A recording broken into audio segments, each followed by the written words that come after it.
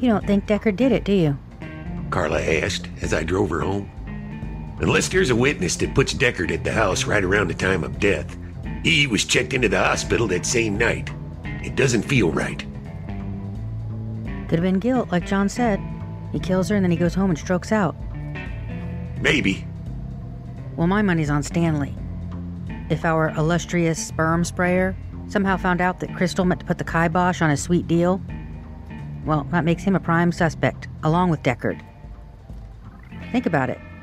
Stanley working on that crew means they're pulling in way more money there than with him being on the night crew with Crystal and Sally. Not to mention the money he might have been making on the side for organizing those Mexican workers.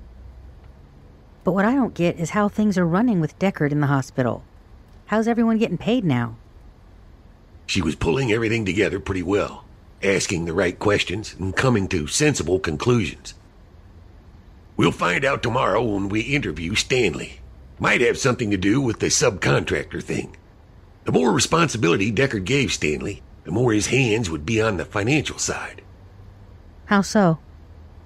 If the company that caused the spill hired Deckard originally, but he then subcontracted it out to Stanley, Deckard might have a separate account set up to deposit money into for Stanley's overhead. Overhead meaning the transport, lodging, and feeding of a bunch of Mexican guys who are working on Stanley's subcontracted cleanup crew. Exactly. I slid into the driveway behind her car. Meet me at the office in the morning and we'll make a plan for the day. Hey, you don't happen to have that hard drive and number on you, do you? Carla pulled the baggie out of her purse, handing it to me. What are you going to do with it? Put it back. Cops need to see it. I'll call Lash and suggest he send someone in to look for it. Isn't he going to be pissed when he finds out we snuck in there? I shrugged. Probably, but he should be more pissed that his guys didn't find it. Carla shook her head. What a tangled web you weave, Detective. I see how it works now. You do your thing, but your ass is covered, because Lash can't exactly make a big deal about the detective sneaking into his crime scene and pilfering evidence that his own cops weren't able to find in the first place. That's about it.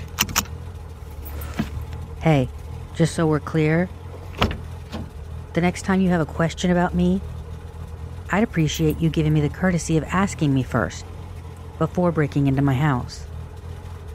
Would you give me an honest answer? She thought about that for a moment.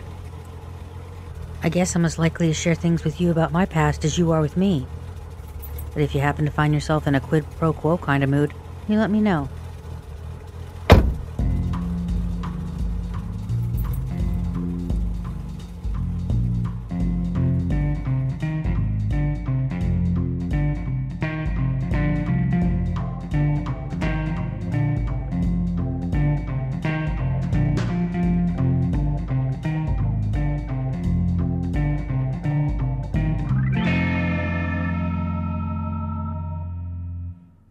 I left Carla at her house and made a quick trip to the Bell crime scene. I went straight to the bathroom and grabbed another pair of latex gloves from the box. I took the thumb drive out and wiped it down thoroughly. Then I went into the living room, opened the top desk drawer, and grabbed one of the envelopes I'd seen earlier. Using one of the pins from the drawer, I wrote the phone number on the envelope and put the thumb drive inside. I tucked the original scrap of paper in my pocket. Then I folded the envelope in half, shoved it into the purse in the closet, and left the way I came, this time locking the basement door behind me. When I got home, it was too late to call the number on the card I'd found at Carla's house, so I made a note to do it first thing in the morning, after contacting Crystal Bell's cousin.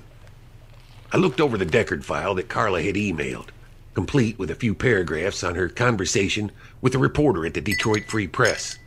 Then I made myself a drink and looked over the little I had on Carla herself. It wasn't much. DMV info, no arrests, no warrants. Her home had been paid for with cash, no credit cards. Even her cell phone was one of those untraceable track phones you can pick up anywhere. I'd noticed that while rummaging around in her purse for the keys the day I took the impression. I checked my watch, 9:34. I'd been putting it off, but I knew there was no getting around it. I called Lash at home. Yeah. Lash barked on the other end. Just a couple of questions and then something that'll probably piss you off. Which do you want first? I asked. Lash sighed. What do you want to know? He knew the drill. This was a dance we'd done many times. I asked if they got any prints at the Deckard house. A partial off the butt of the knife. Probably a thumbprint. Crime scene guys said it looked like someone did a sloppy job of trying to wipe it down. Side prints were smudged, but at least we know they weren't wearing gloves. Doorknob was wiped clean. They think it happened pretty quick. No forced entry that we could find. So they think she let someone in. Probably someone she knew. And it happened right there where she fell. Then the perp wiped everything down and got the hell out. M.E. thinks the killer was about the same height as the victim, based on the angle of the wound.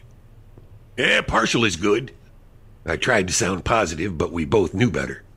Only if we've got the print on file that matches. But get this, that knife, we don't think it was from the scene. Killer must have brought it. Didn't match the set in the kitchen. The ones in the chopping block were all still there. There were a few knives in the drawer, but they all matched. Standard kitchen knife, right? Yeah. Looked like one from a set. Steak knife, serrated. Bottom of the handle is flat, cut on a diagonal. That's where they found the partial.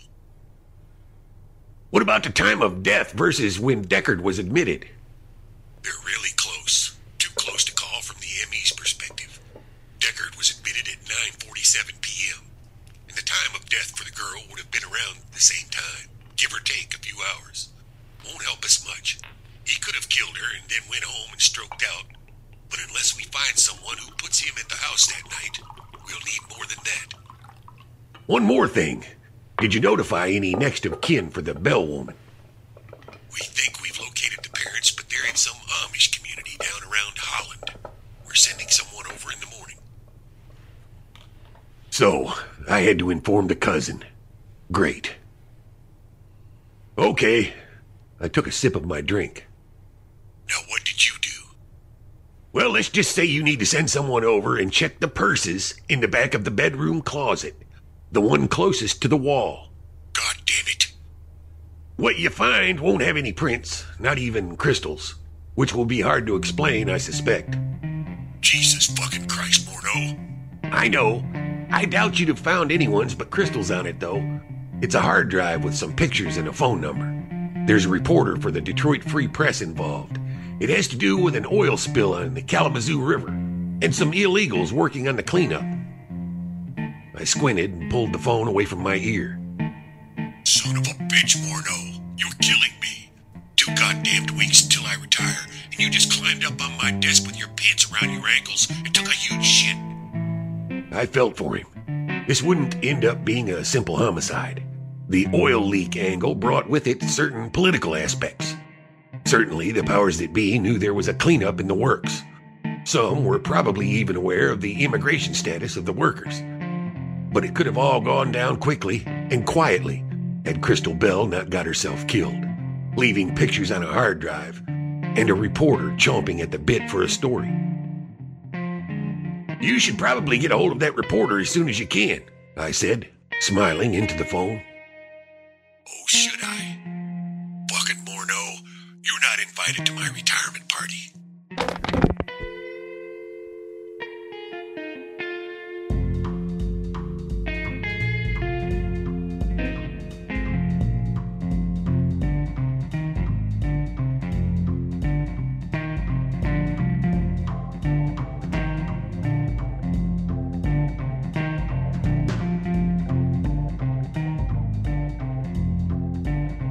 I woke up on the couch with a pain in my neck and an urgent need to piss. After the latter was taken care of, I made a pot of coffee and sat down to make the call to the daycare center. I was just about to dial the number when the phone rang. It was Carla, calling from my office. Okay, so we've got an interesting development. Sally called me bright and early this morning, here at the office. Jeez, what time did you get in? 7. Listen, she says that we shouldn't come out tonight because Stanley's not coming home. Apparently he's got to work a couple more days in Kalamazoo. So here's what I'm thinking. Don't do that. When you start thinking, I feel the immediate urge to start drinking. She ignored the comment and continued. Why don't we head down to Kalamazoo and get a look at that work site? See what's what. Maybe catch Mr. Premature Ejaculator off guard. I'm sure he talked to Sally, and she told him that we were planning on coming out. You know what else?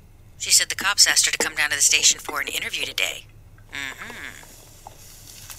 Interesting. If Lash was already on them, there might be something there. Do me a favor, I said. The woman who hired us to look into Crystal Bell, we need to call her and give her an update on the case. So, what I'm hearing is that you want me to do that. She doesn't know about Crystal, yet, I said, wincing. Oh, come on, Morneau. Is that really in my job description? It is now. What am I supposed to say? You'll figure it out. I've only had to do it a couple of times, but I can tell you there's no script for that sort of thing. All right, fine. You can let her know that we're working on a report, and we have a few interviews to do, but tell her the police are investigating it, and as soon as we know something, we'll get back to her. I hate this, and right now I hate you. I'll do it. Just look up the number for me. No, I'll do it. But we're going to Kalamazoo, so get your ass together and get in here.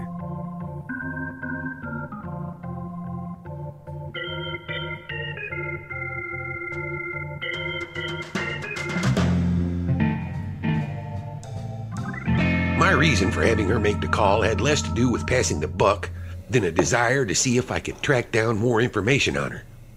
Now, I'd have time to make the call she'd interrupted. I refilled my coffee and then dialed. A chipper voice answered on the third ring. Kids Play, can I help you? There was a lot of background noise, a television playing some sort of children's show with loud, obnoxious singing involved. Yes, I need to speak with Lucy Rios or Bethany Keene. This is Bethany Keene. Can I help you? Hello, Mrs. Keene. My name is Dex Morneau, and I'm a private investigator. I'm trying to track someone down, and I found your card in a bag of her old belongings. Carla Danning. That doesn't ring a bell. Is Lucy Rios there? Maybe she would know. Lucy Rios no longer works here. I was under the impression she was the co-owner of Kids Play. She used to be. She sold me her portion of the business. Do you know where I might reach her? What did you say your name was? Bethany Keene sounded extremely suspicious. Dex Morneau. I'm trying to track down Carla Danning. Yes, I heard you the first time, but I'm afraid I can't help you. Lucy moved away 6 months ago. I don't know where she is, and I don't expect to hear from her. 6 months? I'm not sure what else I said to her before I hung up. A buzzing sound started in my head right around the time she said Lucy Rios moved away 6 months ago. It was like being assaulted by a loud rush of white noise. I powered up my laptop and did a Google search to find out the location of Kids Play. Once I established the location, I used the search terms Lucy Rios and Florida. It was a fairly common name, and I wanted to narrow down the search. I found an old Facebook page for a Lucy Rios in Florida that appeared to have gone idle. The profile picture was of a blonde kid hanging upside down on the bar above two swings. He looked about 9 or 10 years old. The last posting was 5 months earlier, one in a line of condolence-type postings.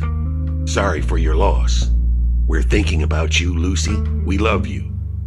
On and on like that for 3 pages. I went back to my previous Google search and scrolled down, finding the name Lucy Rios on a link to an Orlando Sentinel article. I clicked on the link and was routed to a news article. I read it and then had to sit back and let it all sink in. It wouldn't sink. I got up and brought a bottle of scotch and a glass over to my computer desk and read it again before doing a court records search. 2 drinks later, I had the basic story. A story that settled into my gut and was burning a hot, acidic trail up my digestive tract all the way to my throat. About 8 months ago, Lucy Rios arrived at the home of her ex-husband to pick up her 10-year-old son. She found them both dead. The crime was investigated. The police were pretty clear on who did it, but there'd been no arrest. Lucy Rios' second husband, Laurencio Rios, bludgeoned her son and first husband to death. He remained at large. The picture accompanying the article confirmed it, snapped at what looked like a press conference. The blonde woman standing just to the right of Orlando's chief of police was Lucy Rios. Carla Danning was Lucy Rios with red hair. I poured another drink and downed it in one gulp. Then dialed Lash's number.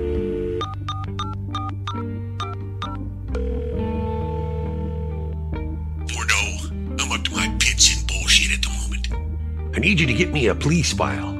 It'll be out of Orlando, Florida. Is this about? Now, Lash, just make the call. Has nothing to do with your case. It's personal. That stopped him cold. I never asked for anything personal. Give me the info. I read off the names of the victims, gave him the date of the crime and the name Lucy Rios. He told me he'd call me back and then hung up.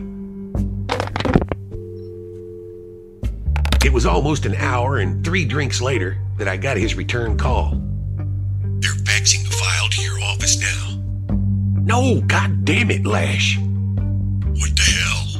I could tell he was losing his patience. Never mind. Sorry, my fault. Thanks a lot, Lash. I hung up and immediately called the office. Come get me, I blurted as soon as Carla answered. What? Why aren't you here yet? Because I'm drinking. Leave now and come get me, all right? We'll go up to Kalamazoo from here. My chest felt tight and my pulse was racing. By the way, I called the cousin, and I will not be doing that again. Carla, now. Pick up your purse, walk to the front door, lock up the office, and leave now. Do you understand the words coming out of my mouth? All right, I'm coming, Detective Fuckhead. Jesus. She hung up.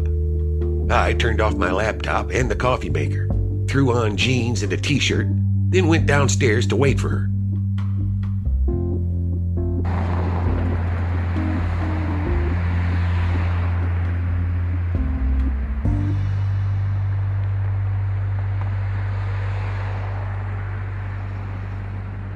As soon as she pulled up, I knew she hadn't seen the file. She was steaming mad.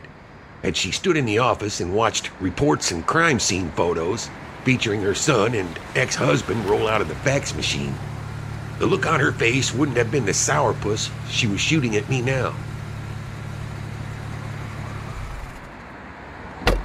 What the fuck is your problem screaming at me like that? She hopped out of her Honda and slammed the door. She wore jeans and a Red Wings t-shirt. Lock up your car, we're taking mine. That heap of scrap metal doesn't have enough legroom. I asked you a question, Morneau.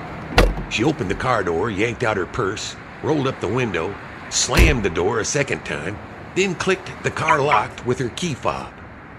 I thought you were in a hurry to get down to Kalamazoo, I said, probably too casually. She favored me with a look that suggested a punch to my midsection was not out of the realm of possibility. Instinctively, I backed up a couple of steps. So your response to that was to drink 3/4 of a bottle of scotch and then call me and order up a fucking ride? She pointed to the bottle tucked under my arm. I shrugged. That about covers it. I didn't count on her using the purse. It had a long strap, so the space I'd put between us wasn't sufficient. Geez, woman, what have you got in that thing? Gold doubloons? I rubbed my jaw and stared at the bottle that had slipped from under my arm as I clambered away. It was now a cracked pile of glass swimming in a puddle of scotch. Now we have to stop at the liquor store in addition to the office. What do you mean the office? I just came from there. She swung the sedan's door open and tossed her weapon inside. I threw her the car keys over the hood. Forgot something. Don't worry, I'll run in and get it. You can stay in the car and pull out that handy notebook of yours. Start getting a list of questions together for Stan. I already did that. And if you've already got your questions together for Wayne Grove, you can run over to the liquor store and procure a bottle of their finest scotch, while I get what I need at the office. See, we're making better time already. I pulled a few 20s out of my wallet and handed them to her. I'm putting in for a raise. I'll be happy to give that request all the time and consideration it deserves. She started the car and gunned the gas. Easy, you're gonna flood it, I yelled. Well, if you had a car that was made this century, I wouldn't have to tap the gas 2 times and say 3 Hail Marys while simultaneously doing Kegels and holding my breath every fucking time I start the thing.